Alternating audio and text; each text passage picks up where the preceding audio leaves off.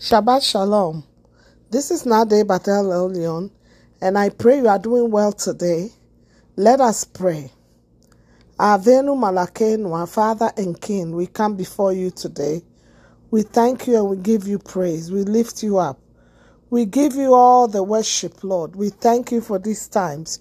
You said we should seek you while you are near. And the best time to seek you is during your feasts and during the times that you have appointed for yourselves and for your children. So, Father, I pray that you have mercy on us. Heal our hearts and heal our souls, and make us your children in times of these crises that we are having around the world, in times of these weather patterns, in times of troubles that no one else can solve, but only you can solve. Father, have mercy on us. Save us and heal us. Heal our brokenness. Bring us peace and joy, and give us understanding. In Yeshua's mighty name. Amen.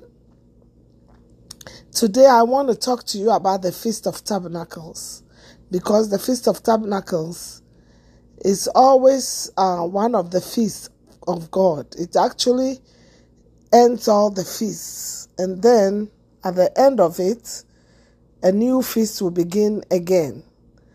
You know, it starts with Passover, and then it goes on to Feast of First Fruits, and then it goes to Shavuot, and then that is the 50th day. You know, we count the Omer, and then we have that, and then we go through the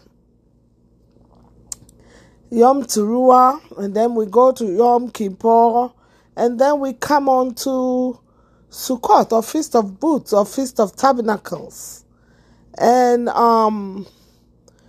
one of the things that we are talking about, you can go to Leviticus 23, verses 34 going. It says, "Speak unto the children of Israel, saying, the 15th day of this 7th month shall be the Feast of Tabernacles for 7 days unto the Lord. On the first day shall be an holy convocation. Ye shall do no civil work therein.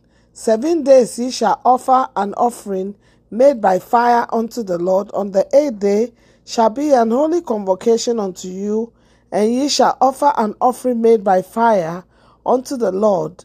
It is a solemn assembly, and ye shall do no civil work therein.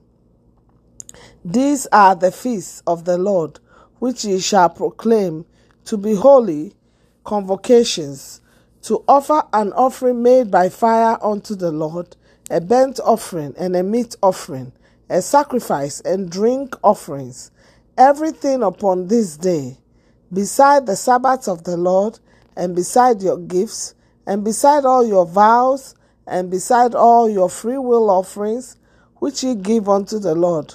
Also in the 15th day of the 7th month, when ye have gathered in the fruit of the land, ye shall keep a feast unto the Lord. 7 days. On the first day shall be a Sabbath. On the 8th day shall be a Sabbath. And ye shall take you on the first day the boughs of godly trees, branches of palm trees, and boughs of thick trees, and willow of the brook, and ye shall rejoice before the Lord your God 7 days. And ye shall keep it a feast unto the Lord 7 days in the year.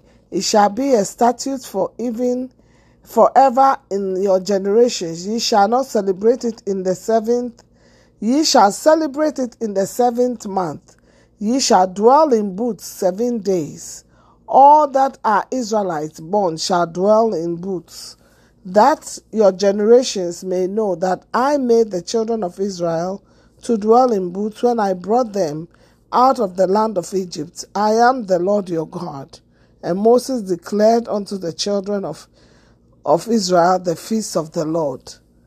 Now, from Leviticus 23, verses 34 to 44 is just what I read. And this year is the same. You know, these feasts are forever. They are perpetual. They never end. Just because somebody said, "Oh, we don't have to do any of these things." But the punishment for people who don't celebrate, for the children of Israel who don't celebrate these feasts, is characterized by the holding of the rain. It will not rain, and that is the punishment. And during these feasts, it tends to rain, and it tends to the weather tends to be favorable, actually. So I pray that you will understand that during the Feast of Tabernacles, it's usually 7 days. And the 8th day is the Shemineh Israel. Is the day that the feasts end. And the holy convocations are like rehearsals. And in the kingdom to come, it is believed that Yeshua will come around such a time, So the first day of the feast, which was like the day before yesterday, was Shabbat, like starting from Friday night to Saturday night. But then remember, there is another Shabbat already, so it's a double Shabbat. So it's a double whammy. It's high holy day. You don't do any work. You don't do any service work, and that is the time that you dedicate yourself to the Lord and do the things that He requires.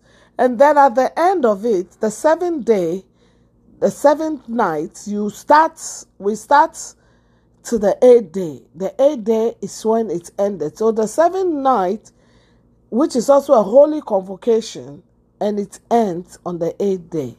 So these 2 days are the most important days, but then it is still holy within those other 6 days. But the 6 days is relaxed. People can, do little manual works and things like that. Little work that is not like heavy duty work and things like that, because you have to clean yourself, your house has to be clean, and all of those things going on. But the 2 days at the beginning and the end are highly important, that you don't do any work. And if we apply this to our lives right now, Yeshua has come for us. He has died for us. He has prepared a place for us. He has given us freedom to move back and forth. He has cleansed the place for us, and it is time for us to rejoice with Him. Because coming to Sukkot, coming to the Feast of Tabernacles, it starts with Passover. Passover, we celebrate and thank the Lord and talk about the things that happened in Egypt and all of that, and we think about those things. And then the Feast of Unleavened Festival follows the Passover, which is 2 festivals, you see. The first day of that festival is the Passover, and immediately after that, the Feast of Unleavened Feast for 7 days. And so then, immediately after the Feast of Unleavened Feast, it's followed by the Feast of the First Fruits, Yom HaBikurim. And then after that, you count, you've been counting after the Feast of Unleavened Festivals. So you count the Omer for 50 days, 49 days. The 50th day is the Jubilee. And then that is the Shavuot or Pentecost.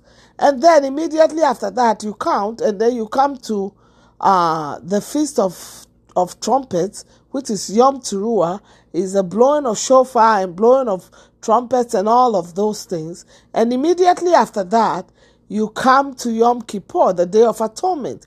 But before the Yom Teruah, between the Yom Teruah and Yom Kippur, you have to do 10 days of, repentance and all of that. And then you come to Yom Kippur. Yom Kippur is the Day of Atonement. You pray and you cry and you afflict your souls the whole day. You fast. And then immediately after that, 5 days after that, we come to Feast of Tabernacles. Feast of Tabernacles is Sukkot. And then we build the sukkahs, like building the booths and the stuff. And that is when we rejoice and we praise the Lord.